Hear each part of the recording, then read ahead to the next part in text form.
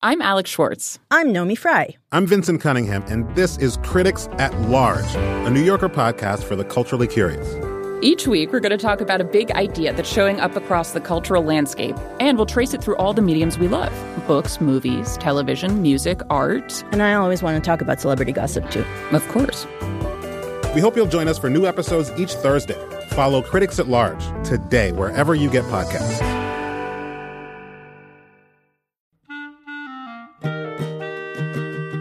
This episode of Livewire is brought to you by Progressive Insurance. What if comparing car insurance rates was as easy as putting on your favorite podcast? With Progressive, it is. Just visit the Progressive website to quote with all the coverages you want. You'll see Progressive's direct rate, and then their tool will provide options from other companies so you can compare. All you need to do is choose the rate and coverage you like. Quote today at Progressive.com to join the over 28 million drivers who trust Progressive. Progressive Casualty Insurance Company and affiliates. Comparison rates not available in all states or situations. Prices vary based on how you buy.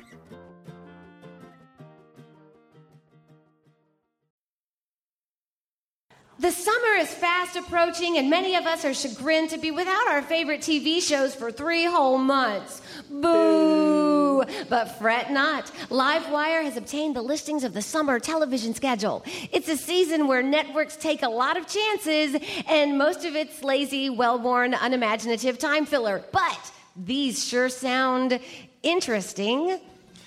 Tuesdays at 9 on Fox. It's a show people in the Middle East are dying for. It's the Real Housewives of Abbottabad. Watch as these compound lounging ladies do it up proper. No, you did not just rip my child, you jackal. And just wait until Adara finds what Kuthum has done with the Al-Methwa. The weaves that are presumably hidden by those hajibs will certainly be yanked. Wednesdays at 8 on NBC from acclaimed producer Dick Wolf's nephew. It's Cops and Lawyers and Courtin' Things. Just when you thought you couldn't stomach any more shows featuring justice and crime and attorneys butting heads with judges in private chambers and a detective constantly being 2 weeks away from retirement, NBC throws another one down your gullet, featuring a bunch of actors whose faces are kind of familiar, but whose names you can never remember. Cops and Lawyers and Courtin' Things, guaranteed to blow you away, as long as you're one of those people who is easily blow-awayable. The jury has rendered its decision guilty of being awesome. And Fridays at 7, the Learning Channel tries to grasp its last fleeting shreds of credibility after the fiasco of Sarah Palin's reality show.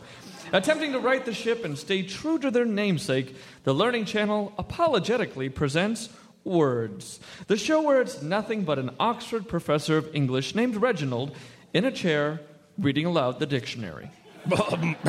Splenetic, adjective, irritable, peevish, spiteful, of the spleen.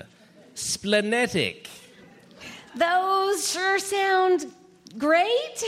Well, okay, if not, there's one show you might like where it's always sweeps week, features sexy guest stars, and never leaves you hanging with an annoying cliffhanger. It's Livewire!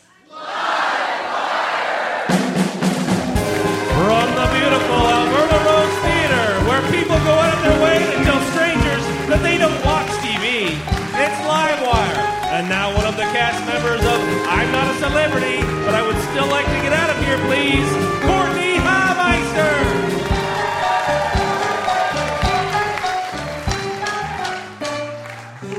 Thanks so much for joining us tonight. We have 2 great and very different writers with us tonight. Essayist and memoir writer Margaret Malone is here to share a story of a not-so-great party. And you've seen his rants in comic form on his popular website, The Oatmeal. He's here tonight with his first book, 5 Very Good Reasons to Punch a Dolphin in the Mouth. Matthew Inman is with us tonight. And our musical guests tonight blew us away 4 years ago with their CD, You Can't Win. They're back with their current record, The Unfazed. DeLorean is with us tonight.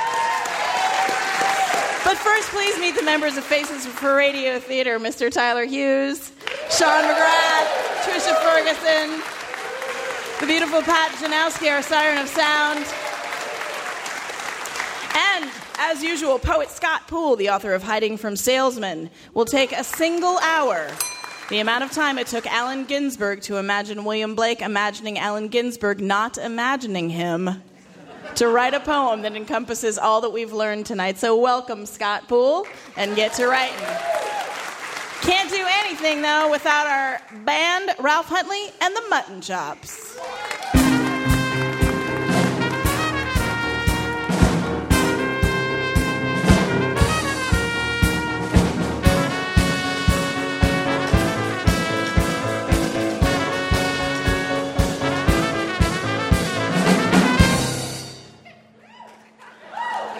That's the theme to my cop show.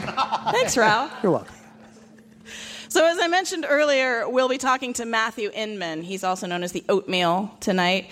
On his ridiculously popular humor site, he posts about lots of things that drive him nuts. But my favorite things are his grammar and punctuation lessons, like how to use an apostrophe, or words you need to stop misspelling, like definitely and a lot, for instance. And he also covers things in websites and text and emails that he kind of hates. And he's biting, and he's very funny, and he's biting. And I had to write him an email to discuss his appearance on the show, which made me a little trepidatious, to say the least. It was quick, and it was just a breezy email. Just, hi, Matthew. I'm the host of Livewire. We're really excited to have you on the show on Saturday night, ! Oh, crap. Does he hate exclamation points? So I go to the site to see if there's an entry about annoying people who use exclamation points in emails to denote friendliness. So there's none that I can see. But you know what? I'm just going to be safe, and I'm going to use a period there. But okay, now I sound curt. Just got an email from the host of Livewire. She sounds really snippy. I don't like her already. I didn't spend a ridiculous amount of time on the email, but it was enough that I had to say, oh, just send it. You're being ridiculous. So I guess I did spend a ridiculous amount of time on the email. But what I was doing there was I was making sure that I wasn't that guy, right? Because none of us ever want to be that guy. The guy who forwards you the email warnings to never sit in your car in a mall parking lot, or a honey badger will maul you. You know that guy? The guy who thinks licking someone's whole face during a makeout session is sexy. I don't want to be that guy. The guy who uses a half a tank of gas parallel parking. Nobody wants to be that guy. He's the guy with toilet paper on his shoe, metaphorically speaking. But here's the other thing. No one wants to be that guy, but also no one wants to be the guy who corrects that guy. There's a joke that's popular in grammar nerd circles. One woman asks another on the phone, where are you at?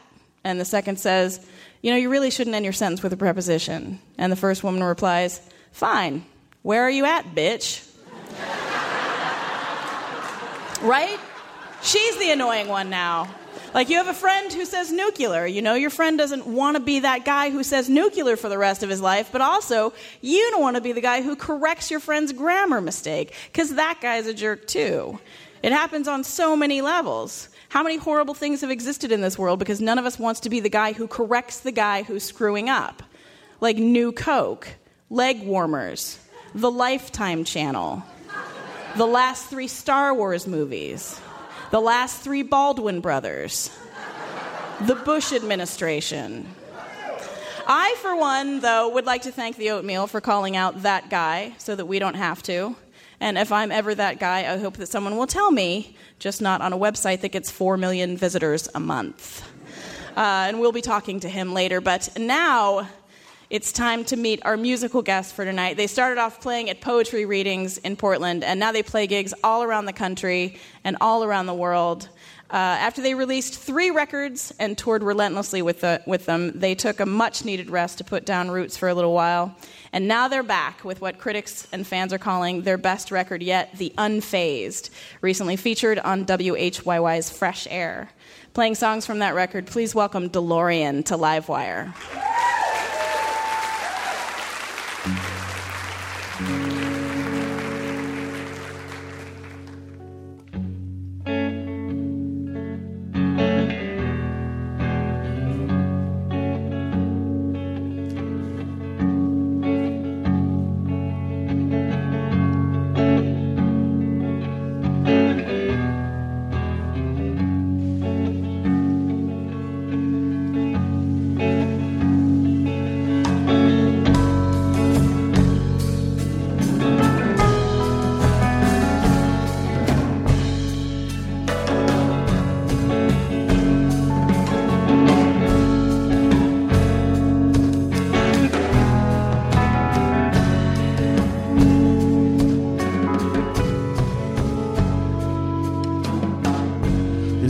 Hills gold was born of miners' wages.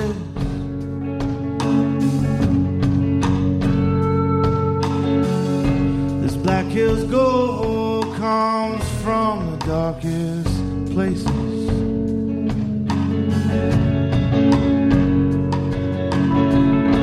This Black Hills gold should never leave your finger.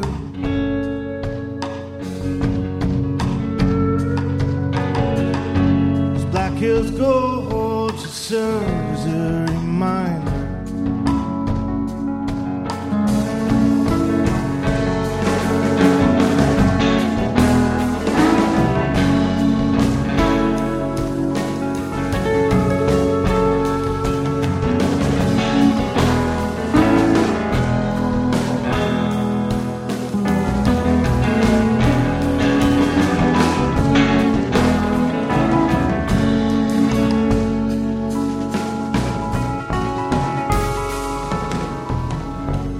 Black Hills gold was never meant to cage you.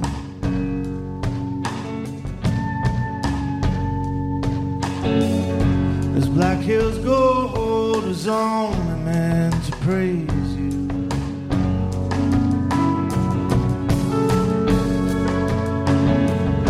And if you ever thought to give this Black Hills gold back,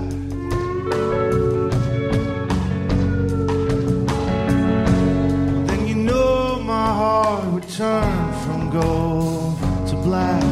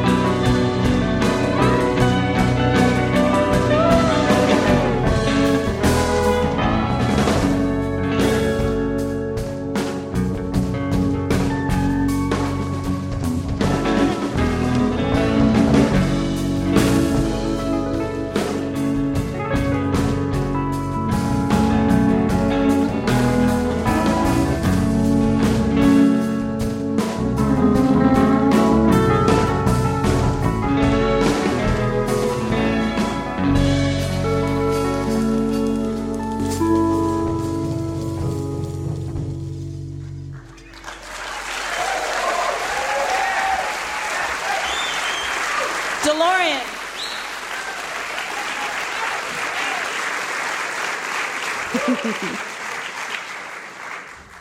Welcome to Livewire, Al. This is Al James of DeLorean. Thanks for having us. We're happy to be here. Yeah, it's great to have you back. You guys did take a couple of years off. What did you do with that time, personally? Oh, man. Let's see. I bought a little tiny RV, and I drove that around and did a lot of camping and fishing. I think everyone in the band here, except for young Jesse here, had at least one or two kids. So everyone stayed very busy. But, yeah, we worked a lot on the record. But we also just needed to sort of enjoy Portland for a couple of years. Yeah. So You Can't Win was your last record, and you had said that you'd been going through kind of a rough time when you wrote that record, and you can tell sort of by the title of that one. This one's entitled The Unfazed, and in listening to it, there's actually more of a lilt to your voice, I thought, when I was listening to it. You sound like you have a really different attitude in this record.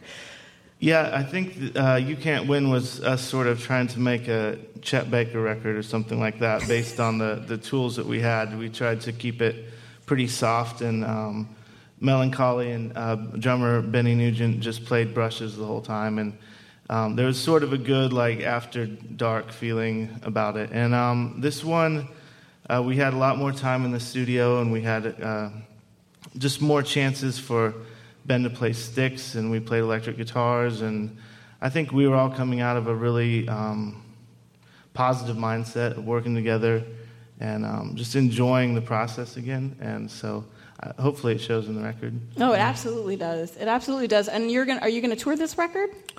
Yeah, we did. it came out in January, and we did a month in Europe and about a month in the States, and then we're taking a little summer break, and then there'll be more in the fall. Well, that's great. So people can look forward to that. The record is The Unfazed.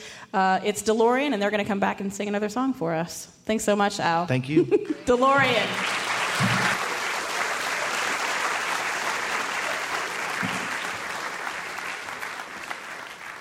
Music tonight brought to you by Dave's Killer Bread, and the bread of the week, Rockin' Rye. With whole grains and sweet caraway rye, he can tune your bass, tease your hair, and teach you the guitar solo to Stairway to Heaven. Dave's Killer Breads, just say no to bread on drugs. Coming up, writer Margaret Malone, the Oatmeal's Matthew Inman, and poet Scott Poole. We'll be right back.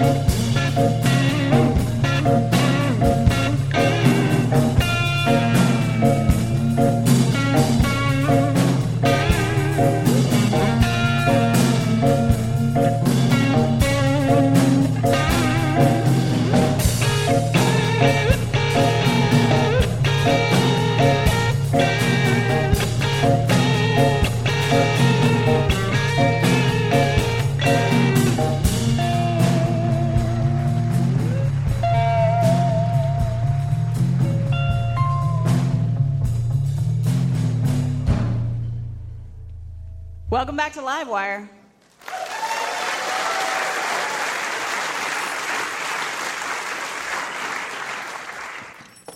Oh, look at this place. How are we going to find what we need? I don't know, but we got to finish up you-know-what and get over to the Don's place by 7. Maybe we should split up or something, you know? Split our time? Oh there, fellas. Welcome to Cappy's Hardware. My name's Cappy. Help you find something? Sure, pal. We're in kind of a hurry. Well, I'm sure we could find what you need in a coon sneeze. Well, we got some what they might call contracting work, so to speak. Contracting work, you say? Yeah. How big a job is it? It's about 240 pounds. What my associate means is that there's some heavy lifting involved, and then some, demolitions. Yeah, we need something to, bust up and dismantle some stuff. Oh, I see.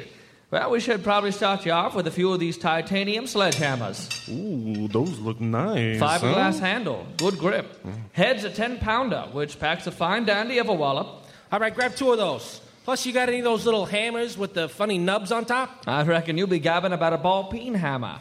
Here's one here. Oh, look at that. Now, this is beautiful. These good for breaking kneecaps? What's that you say? Smitty la buffoonie. Oh, don't worry about that. He means a sheetrock. Wow, sheetrock, huh? Yeah. Ain't no match for the ball-peen hammer. Now, we're also going to need something that's good at, tearing apart stuff, you know? Now, what stuff we talking? I'm not going to say anything like a guy's shoulder blade or nothing. But, he ain't going to say that. But it's definitely organic materials. Landscape. Well, I myself will go with the rip and chisel. Yeah. Aisle 2. Stanley Tools makes a 17-inch one. All steel. Pennsylvania, of course. All right, we'll get 2 of those.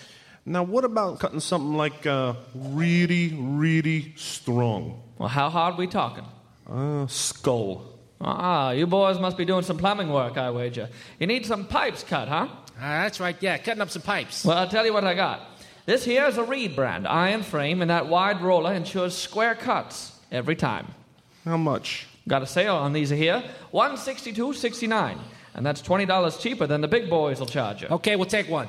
Now, sure, you can go with the Reed brand. 'Tis a fine brand, fine brand. But I have here a real dolly of a kicker. The Milwaukee 12-volt battery-operated pipe cutter. Yeah. How much? $218.79, American. But you'll be glad you spent the extra money. Automatic adjustments, water-resistant cutter head, and with the built-in LED light, you're going to see the line of cut, even if you're poking around in the dark. Yeah, good point. Angelo's basement is kind of dim. Give us one of those. Yeah, look, we got to get going, all right? Just ring us up, okay, pal? Chomping at the bit to get cracking. Okay, well, let me see. It's $11.79 a piece for the rip and chisels, $36.89 for the sledgehammers. We're going to go with $11.98 for that ball-peen hammer. And, of course, the pipe cutter at $218.79. Sounds like some messy work, so I'll be throwing in a plastic top. on the house. Oh, Maron, we should have used the top for Jimmy. It's all told $328.13. Yeah, here's $3.50. Keep the change, huh, pal? Well, I've never taken a tip in 41 years. But if you'd like, I could put your change in this here jar for the Kennesaw Clippers. That's our Little League Baseball team. Baseball, yeah, whatever. It's mighty generous of you, boys. Our little leaguers need some new stirrups. All right, thanks, pal. Grab the stuff. Yeah, I got it, yeah. Hey, thanks there, guy. Hey, the name's Cappy. And you boys come back now, you hear?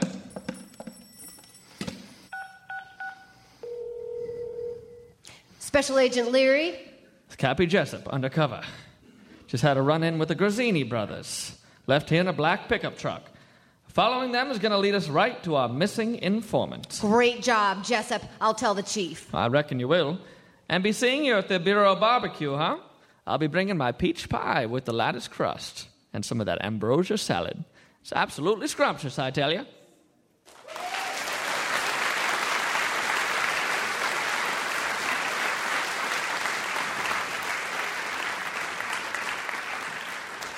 You can find our next guest's work in the Missouri Review, Swink, the Wordstock 10 Anthology, and the LA Times, among other places. She used to be in Tom Spanbauer's Dangerous Writers Group, the same group that gave birth to writer Chuck Palahniuk. She's currently working on a memoir. Please welcome Margaret Malone to Livewire.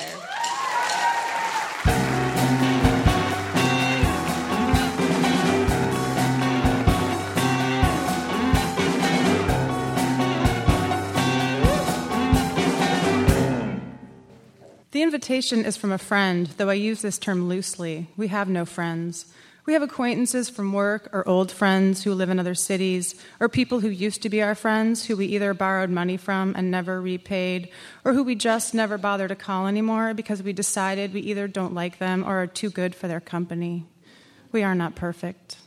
Along with the invite is a small slip of paper with typed directions to the party at their house and one phone number, the cell, to RSVP to, and one phone number, the landline, to absolutely not RSVP to. The rest of the mail I dump onto the kitchen counter. Bert is lurking at the corner of the kitchen in running shorts and tube socks, reading the newspaper, drinking root beer from a can. It's a surprise party, I say, for Jerry from Nan. Then I say, we have to go. We never go anywhere. We are going. It is up to me to RSVP to the party, and I don't like talking on the phone. So I wait to call an RSVP as long as I can. I wait until the morning of the party. When I call the number to RSVP to, Nan's cell, Nan is curt, using monosyllabic responses that have nothing to do with what I am saying.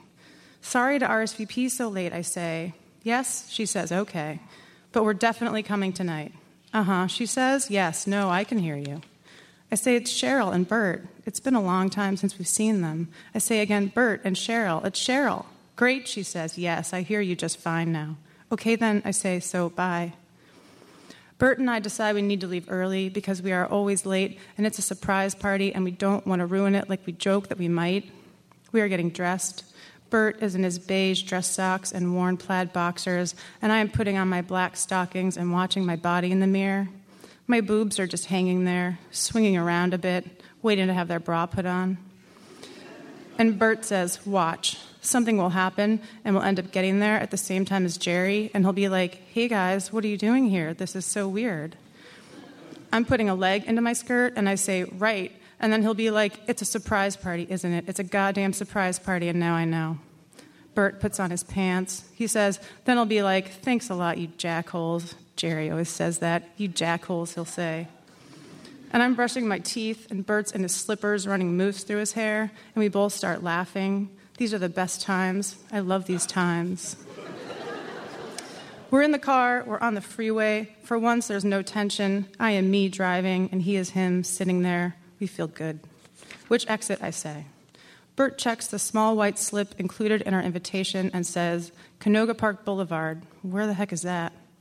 I cordially suggest he consult the map and our Thomas guide, but Bert refuses. A giant green freeway sign looms ahead of us. It's coming up here, he says. No, wait, that's Canoga Ave. We drive in silence for minutes, all the best times feelings dissolving. The thick, familiar air starts up between us, me driving, him sitting there. Watch, says Bert, that was probably the exit. There's probably the wrong directions printed on all the invites. That'd be funny, I say. We drive all the way to Thousand Oaks before Bert looks in the Thomas Guide, finds the street index in the back of the spiral-bound atlas, and see there is no Canoga Park Boulevard exit anywhere in Southern California. We turn around. Of course, says Bert, a freaking course. We know we're now going back the right way, but night is creeping up, and I am wearing a skirt, and we're in a car on the freeway in the middle of the godforsaken San Fernando Valley. On the little slip that says Exit Canoga Park Boulevard, it also says, call if you get lost. I call. I want Nan to know that she screwed up the directions and say nice things to us, even though she's in the middle of hosting a surprise party. Phone ringing. Nan, I say, I'm wanting to be nice. It's Cheryl. We're lost. There is no Canoga Park Boulevard exit. Canoga Park, she says. You mean Canoga Ave? Sure there is. I'm wanting to be nice, but I'm driving 70 miles per hour and talking on the phone, and this is why we don't leave the house. So what I'm also wanting to say is, what's the point of printing up directions to a place and including them in an invitation if the directions are wrong? You think someone would check a thing like that. We drive back the way we came. We pass the same landmarks, the long, perfect row of leafy eucalyptus trees, the lit-up cross on top of an empty hill, the dull box of a building with the banner saying, if you worked here, you'd be at work by now. Something is wrong. I checked every goddamn sign. I say, there was no Canoga Ave. Me too, says Bert. The overhead light comes on, and he consults the Thomas Guide again. There is no Canoga Ave exit in this direction. It's only going the other way. I'm trying to stay calm. I say, We exit somewhere. We call again. Nan, Cheryl. No Canoga Ave exit this way. I have no idea where we are. I'm using the tone that Bert calls testy. Is Jerry there yet? Did we miss it? And I don't even care. I hope he's come so we can say we tried, we missed it, and turn around and go home. No, you've still got 20 minutes, she says. No, 10 minutes now. Maybe you should wait. No, just come. Look for balloons. If there are balloons out front, he's still not here. My phone snaps shut. We drive. I tell Bert, I say, Nan says to look for balloons. She says if there are balloons, then Jerry's not there yet. Wait, what? Says Bert. Don't you think Jerry coming home and seeing balloons is a dead giveaway? Don't you think he'll pick up on that? I contemplate how this might work. I say, no, wait, it makes sense. They take the balloons in before he gets back. Who does? Says Bert. I don't know, Nan does. Nan takes the balloons in. How does she know? Says Bert. I don't know, Nan is psychic. How do I know? Maybe they have a lookout or something. Under the overpass, there's a stop sign. I say, straight? Bert says, left. No, right. I go straight. 2 streets up, miraculously, is Canoga Ave. We go left, we go right, then right. There are balloons. We walk into the party. We don't know anybody. We head for the booze. The bar is really the kitchen counter, which is where the bottles and red plastic cups are set up. Next to me and Bert is a pregnant woman pouring herself a club soda. This is when Jerry walks in, and we all yell, surprise. But Jerry doesn't look surprised. Nan notices. She says, did you know? You didn't know. And Jerry says, well, there are balloons out front. Also, Bill told me on the way. Jerry points to his brother Bill. Bert sticks his face back into his red plastic cup and sips. He says to me, I should be in my pajamas right now. He heads for the snack table. Standing next to the front door by a long, narrow table with presents on it is Nan, and this reminds me that we didn't bring a present for Jerry. I grab a beer from the fridge and head right for her. I hug her when I get there because that's what people do. Maybe Nan will apologize about the directions. If she doesn't mention it, I'm not going to either. I say, we left Jerry's present at home. That's okay, Nan says. We both look out at the party. Great party, I say. Bert is still at the snack table, alone, his hand in the pretzel bowl. Too bad about those directions, I say. Nan doesn't say anything back. She must not have heard me. I can see that she is watching Jerry and a cluster of people on the couch. He's laughing, his eyes crinkled up like closed fists. Finally, Nan turns her attention to me. She says, thanks for coming, Cheryl. And that's when I notice them in the hallway between the bathroom and the bedroom. Someone must have finally brought them in. Their round heads bumping the ceiling. They are blue and red and yellow and green, long ribbons tied together hanging down. I have the urge to stick them with a pin. I have the urge to set them free, watch them sail away into the dark sky until I cannot see them anymore. Bert follows me into the hallway because I cannot possibly be alone for an entire minute. Gotta pee, he says. Let's go soon. Then he says, why are you holding those? I hear the bathroom door close behind him. It's just me and the balloons. I want to tell them, it's not that I don't like them, people. I do. I've just never figured out how it all works. Is everyone else faking it, like I've always suspected? The balloons don't answer. Or are all those people really having a good time? Out in the living room, people are singing Happy Birthday, Dear Jerry. I move my lips around the shape of the words. I want to go, and I don't want to go yet. At home, everything will be the same. And then Nan is standing in the doorway. She sees me holding the balloons. Bert walks back into the hallway wearing his jacket, ready to go. Bert says, we're just going to slip out, tell Jerry happy birthday. And Nan says, no, you tell him yourselves.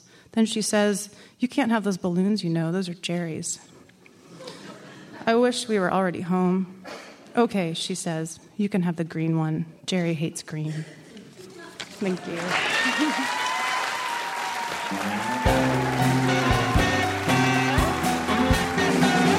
Margaret Malone.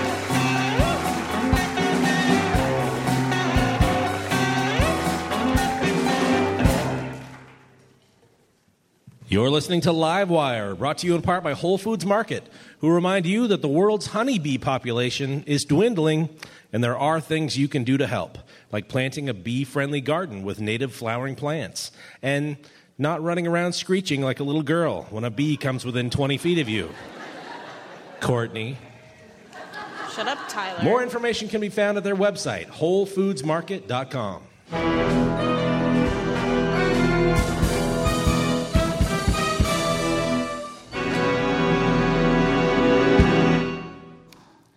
I love that movie. I can't believe you've never seen it before. Yeah, well, I just never got around to it. Didn't think it was possible to never see a James Bond movie. I mean, Octopussy was on HBO twice a day when I was growing up. Didn't think you could avoid it. Like I said, I just never got around to it. That's just weird. I love these Bond movies. I know you do. What does that mean? Oh, nothing. Look, honey, I'm going to go ahead and go to bed. I think you're on your own for Moonraper. It's Moonraker. Why do I get the idea you want to tell me something? Look, I don't like James Bond movies. Really? Yes, I hate them. You hate James Bond movies? What has James Bond ever done to you? Well, he hasn't done anything to me, as he's a fictional character. I know that. And now you're going to have that song stuck in your head. Huh? Whenever you watch one of these movies, you walk around for a week humming or whistling the Bond theme. I had no idea. You have a bad habit of getting a song stuck in your head and then singing only a line of that song under your breath in a falsetto. Really? Yes. This week's song is Easy Lover. She's got a hold on you, believe it. Wow, I totally do that. Yes. Is there anything else that annoys you that you don't tell me about? Or? Well, actually, Oh, you have a list. Yeah, I didn't want to forget anything should this opportunity arise. Wow. Okay, I'm ready. Do you want me to start at the top or just sort of randomly select some things? I don't care. Okay, number 23. I don't like the fart noises you make with your mouth. I don't know what you mean. Yes, you do. You make fart sounds and they aren't funny. Okay, well, it's how I put my stamp on a situation. You know, it's my trademark. I don't like it. Okay, number 11. I don't like that when you want to have sex, you refer to it as engaging in animal husbandry. Okay, that is the agricultural practice of breeding livestock. That's cute. I'm not livestock. Number 76. You make terrible burritos. Oh, you're kidding me. You use Velveeta. Velveeta has no place in Mexican cuisine, or, God, any other cuisine for that matter. It melts so nice, though. That's because it doesn't have any properties that exist organically in nature. It's like Joan Rivers' face. See? That's one of the fart noises. Well, I was using it to punctuate your joke. How many entries do you have on your list? 117. Okay. So number 4, you always mispronounce people's names. Always. I don't know how you get some of these wrong, but here's a little partial list right here. David Mamet, Harvey Keitel, Louis C.K., Danielle Day-Lewis, Leonardo DiCaprio, Tom Hanks. Well, all right. Some of those names are confusing, though, you have to admit. Tome? Do you know any Tomes, Roger? Well... Okay, I want to go to bed, so I'm just going to rattle off a few more of these while I have the chance. Okay, number 22, your Laserdisc collection. Number 37, you're a bad tipper. Number 9, your mom. Number 3, 2 words, booger wall. All right. You know what? I'm going to start my own list. Oh, really? What's going to be on it? You. 'Cause you're short and your birthday's too close to Christmas. So, things I have no way of controlling. You are a genius. You see? You laughed, yes. all right? If I promise to monitor its usage, could you cross that one off your list? Okay, I suppose I could. Thanks, hon. I could be talked into going to bed, too. Oh. You feel like a little animal has sweaty love private time? How about sweaty love private time? Okay, yeah, but let me get my pen first.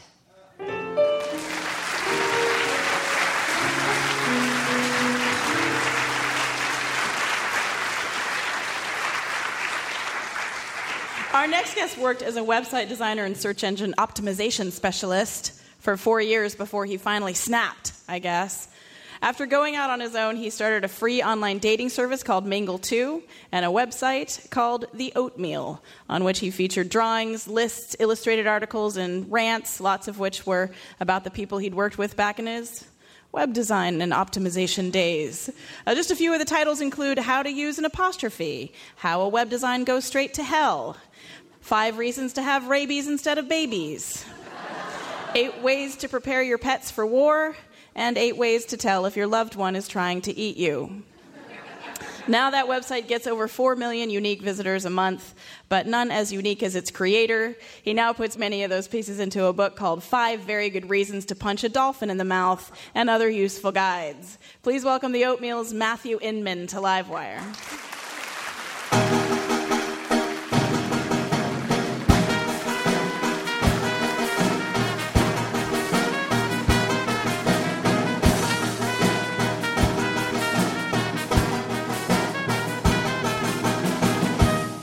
Welcome to the show, Matthew. Thanks for having me. So you started this website, and it largely, in the beginning, I think, was just cartoons about things that annoyed you a little bit. Did you imagine that this was what was going to happen with this website? No, I mean, my goals with it were pretty modest. I just wanted to make a website that was autonomous, a website that could support me enough that I didn't have to work for someone. So to see it go where it is now is wonderful. Yeah, it's pretty amazing. And you're a writer, a designer, a developer, a marketer, and an illustrator, all self-taught. How the hell did you do that? Well, a lot of those things are all kind of meshed together because, I work on a computer. But basically from maybe the age of 13 or so, I just started using computers, sometimes upwards of 16 hours a day. And I'm 28 now, so... That's a lot of time on a computer, basically. Yeah. That's the disappointing answer for you. So I read some of the articles that you had written about search engine optimization and ways to make websites not suck. And it was interesting because you were funny when you wrote these articles. You generally don't read articles like that are as funny as the ones that you did. Was there a certain point at which you decided, I'm just going to be funny. I'm not going to write about this stuff anymore? Yeah, it was actually one comic in particular. Basically, my job had become making funny things in order to market something. And I found it was kind of an awkward fit. It would be like a concert pianist doing Little Debbie commercials. Not that there's anything wrong with Little Debbie. She is delicious. It's just not a good fit. And when I was working at the dating site, I made a comic called How to Tell If Your Cat is Plotting to Kill You. And something like 6 million people read it over the course of a summer. And that's when I was like, you know what, I need to be doing comedy. I need to be doing comic art. I don't need to be doing this marketing thing anymore. Well, and you are a funny person, and humor is so subjective. Has there been anything that you've created that you absolutely loved that just didn't hit? Yeah, there was this one. It was a comic called Hungover Aliens, and you know those chest bursters from the Aliens From movies. Aliens, sure. It was just two of those having a dialogue over the toilet, and they're hungover, and they're just throwing up and talking about their night. And one of them made out with a Doberman Pinscher and what happened. And I thought it was funny, and that my humor did not seem to coincide with my readers, because like the first comment on the page was worst comic ever. So I actually took it down. I was ashamed. I ran into the hills to live with the birds and the beasts because I just couldn't. It's gone now. Yeah.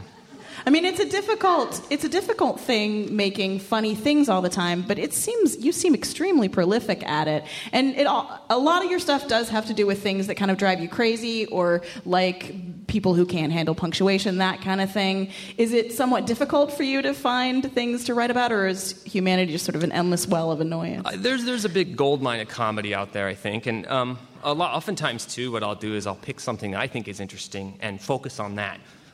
For instance, I found out about pigs and the fact that a pig can run a 7-minute mile, right? That's impressive. Pig is the 4th smartest mammal, and a pig can actually squeal at 115 decibels, which is 2 decibels higher than a jet engine.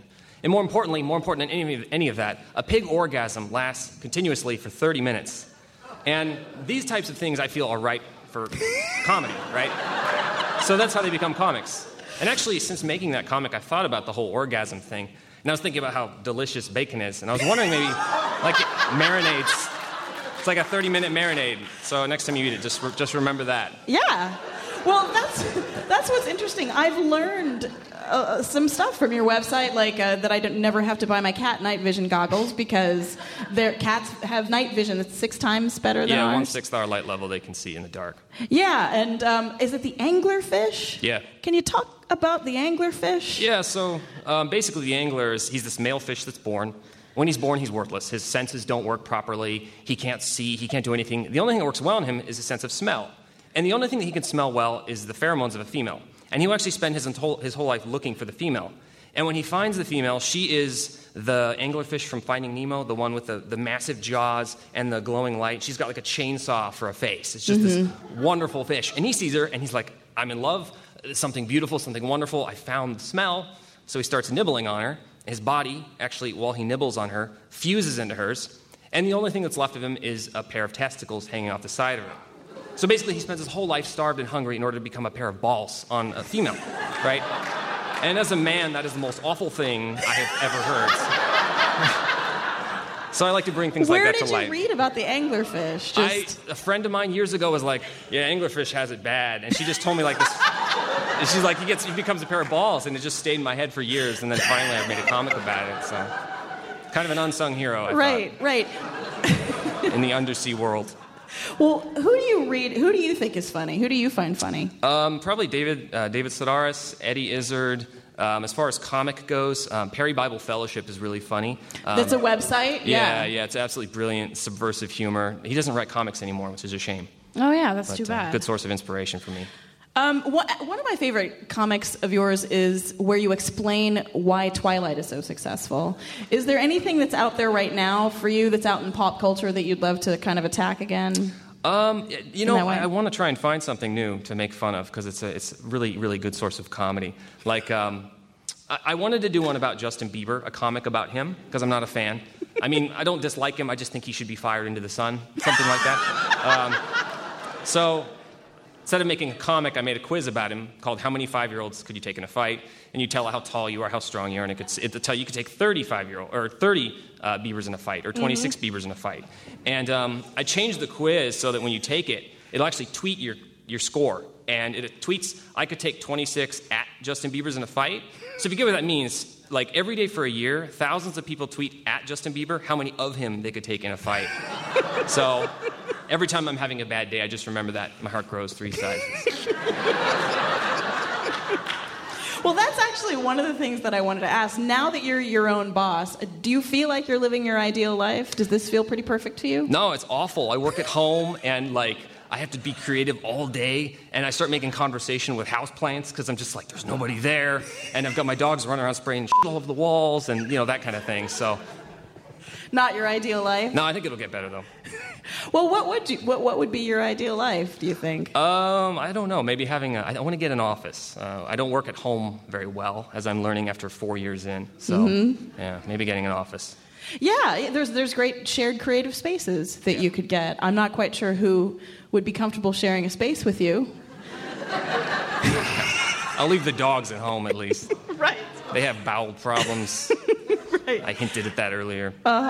Do you have this book, and you've been going around. You've been doing readings, but you don't actually read from the book. No, I found if I open my comic book and read from it, it's like the humor goes into the shower and hangs itself. It's just so terrible. Yeah. So typically I just talk and tell stories. Have you thought about doing any other kinds of writing, like screenplays or? I've had some interest in screenplays. I wouldn't know how to write that, though. What actually interests me more would be animated shorts, like 2-minute animated films. I think I could do. And well, in these, a lot of the stuff that you find in the book could definitely be animated. Yeah, so. Absolutely. There's one called The Bobcats. It's actually not in the book. It's a newer one. There's these 2 cats wear ties, and they'd be great as a cartoon. Well, the audience wants to see Good. it. So what can people look forward to next from you? I'm writing a new book right now. It'll be out the same time next year. Great. And then just tons more new comics and hopefully those animated shorts I was talking about. Wonderful. Well, the book is 5 Very Good Reasons to Punch a Dolphin in the Mouth and Other Useful Guides. The author is Matthew Inman. Thanks so much for joining us, Matthew. Thanks for having me.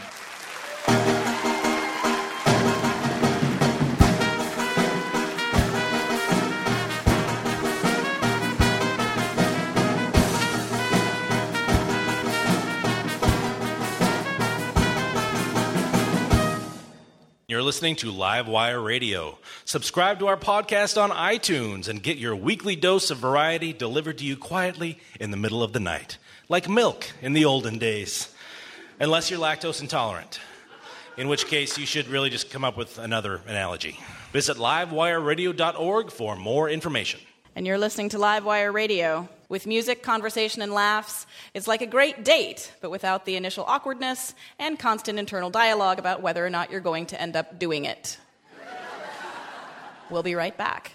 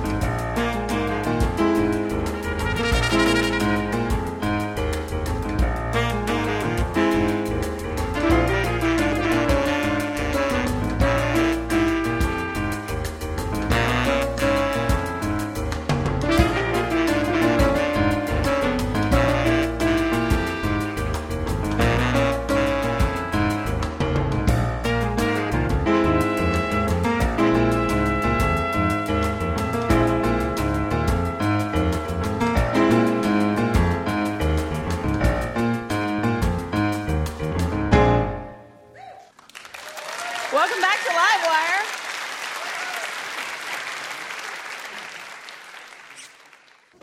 And now it's time for the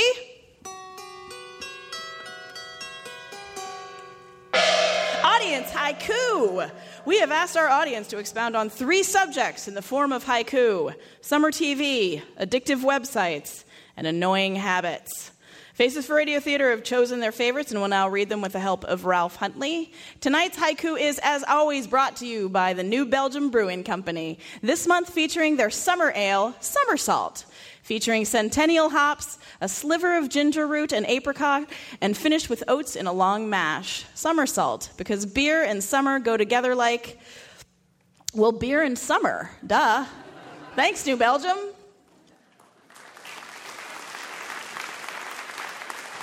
Hey, Ralph, can I get something tedious to the point of insanity? This stupid website ate up 3 hours. So now I'll send it to my friends. Thanks, Julianne. Ralph, can I get something jazzy and playful to the point of insanity? Annoying habits? Sister Act 2 has got to be the very worst. Thank you, Gemma.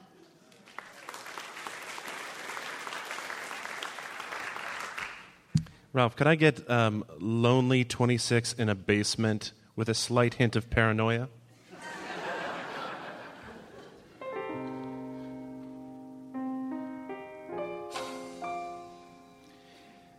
Be sure and check out porn and pie and Nintendo and cocaine.com.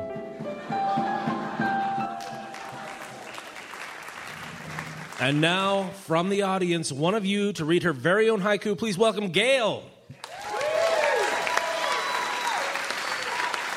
Hi there. Could I get something that is sexy, a little bit dark, and perhaps a bit repetitive?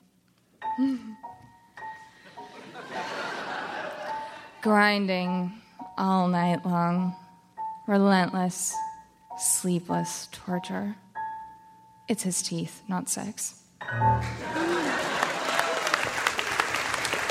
Thank you, Gail.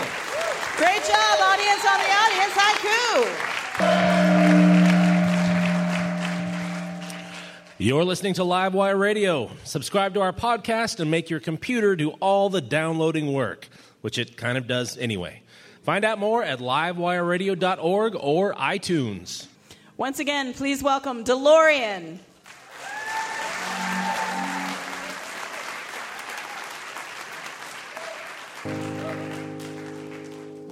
30 years, I'm nearly halfway home. More or less, I'll never know.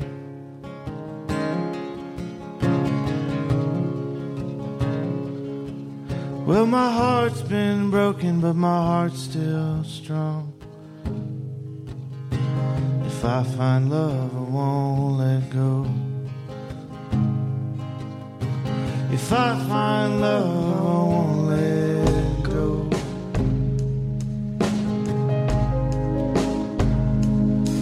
You see, the trouble is I've been on both sides. I've been a jealous husband and with others' wives.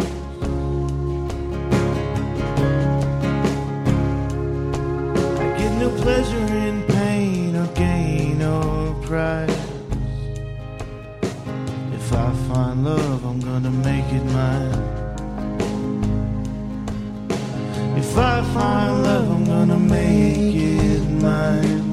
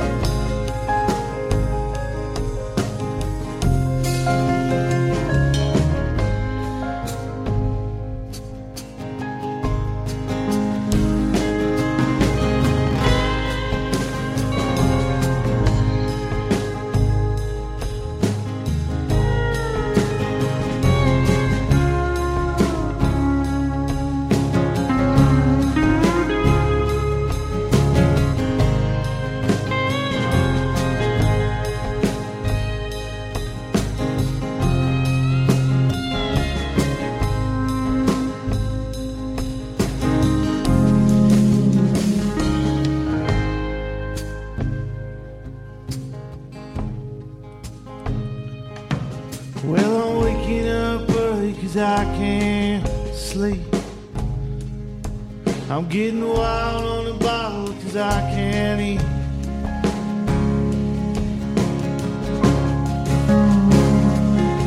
I have a habit of getting in a little too deep.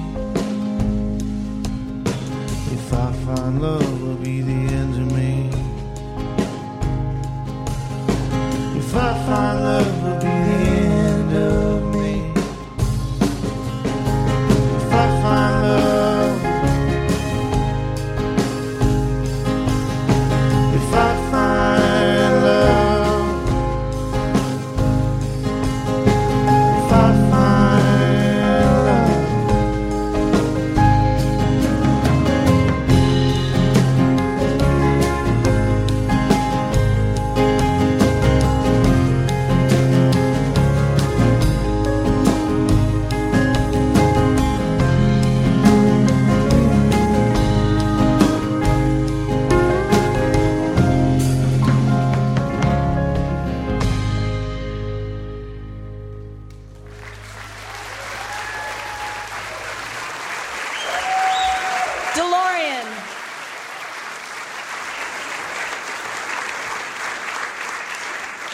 And now, as promised, he has been working really, really hard for the last 56 minutes while we've been playing to help us digest all that's happened.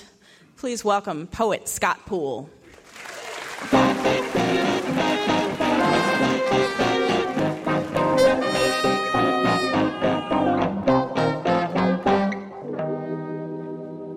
What I Learned Tonight by Scott Poole.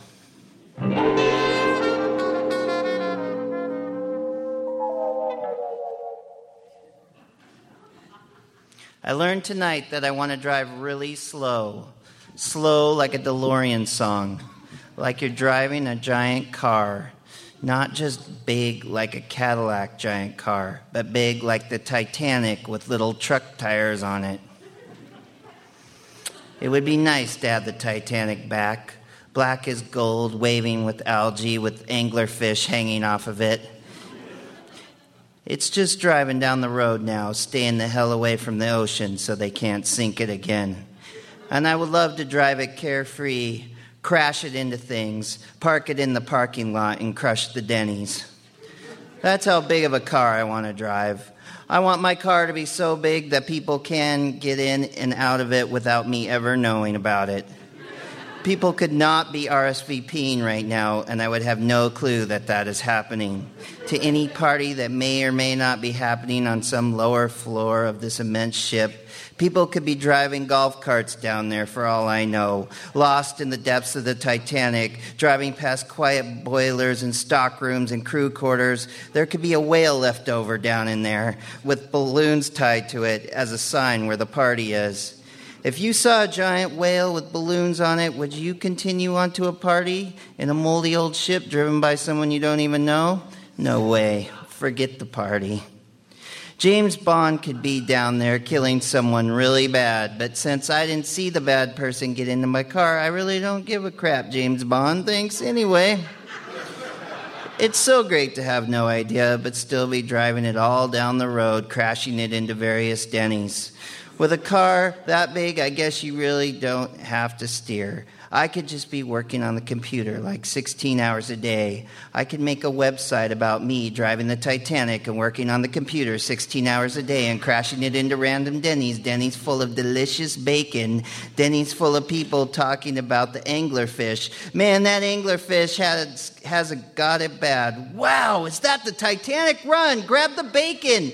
Hey, you know who's got it bad?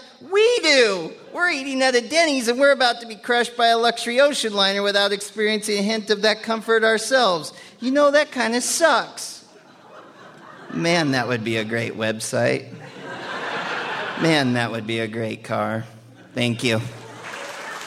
Scott Poole, everybody. That's our show for tonight. Thank you so much for listening.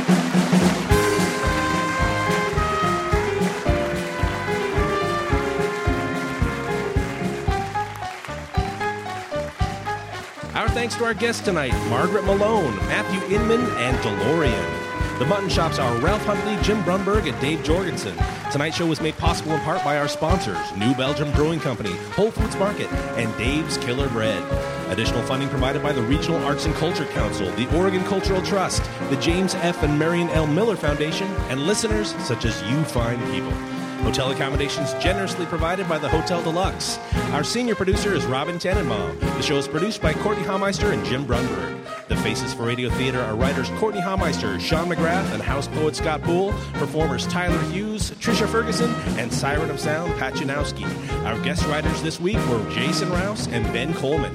Our recording engineer is Jonathan Newsom. House sound by Jeffrey Hilton Simmons. Special thanks to Rose City Sound. Stage management by Drew Flint. Theme song by Courtney Vondrali and Ralph Huntley. Livewire was created by Kate Sokoloff and Robin Tannenbaum. For more information about Livewire or to subscribe to our podcast, visit our website at livewireradio.org. This is your announcer, Tyler Hughes, saying G47. G47. And that kicks off what surely will be the longest game of bingo ever played on the radio. Wouldn't it be amazing to have a piping hot episode of Livewire delivered right to your heart and ears each week? Well, guess what? That can happen when you subscribe to the Livewire podcast feed and you'll get the joy of surprising conversation every week. So go ahead and do it. It's super easy. You click on the button at the top of your podcast app, and bam, you are Livewire subscribed. And if you're still, feeling the love, if you're enjoying the show, hey, maybe you could hook us up and leave us a quick review. That'll help more people find out about Livewire. And thank you.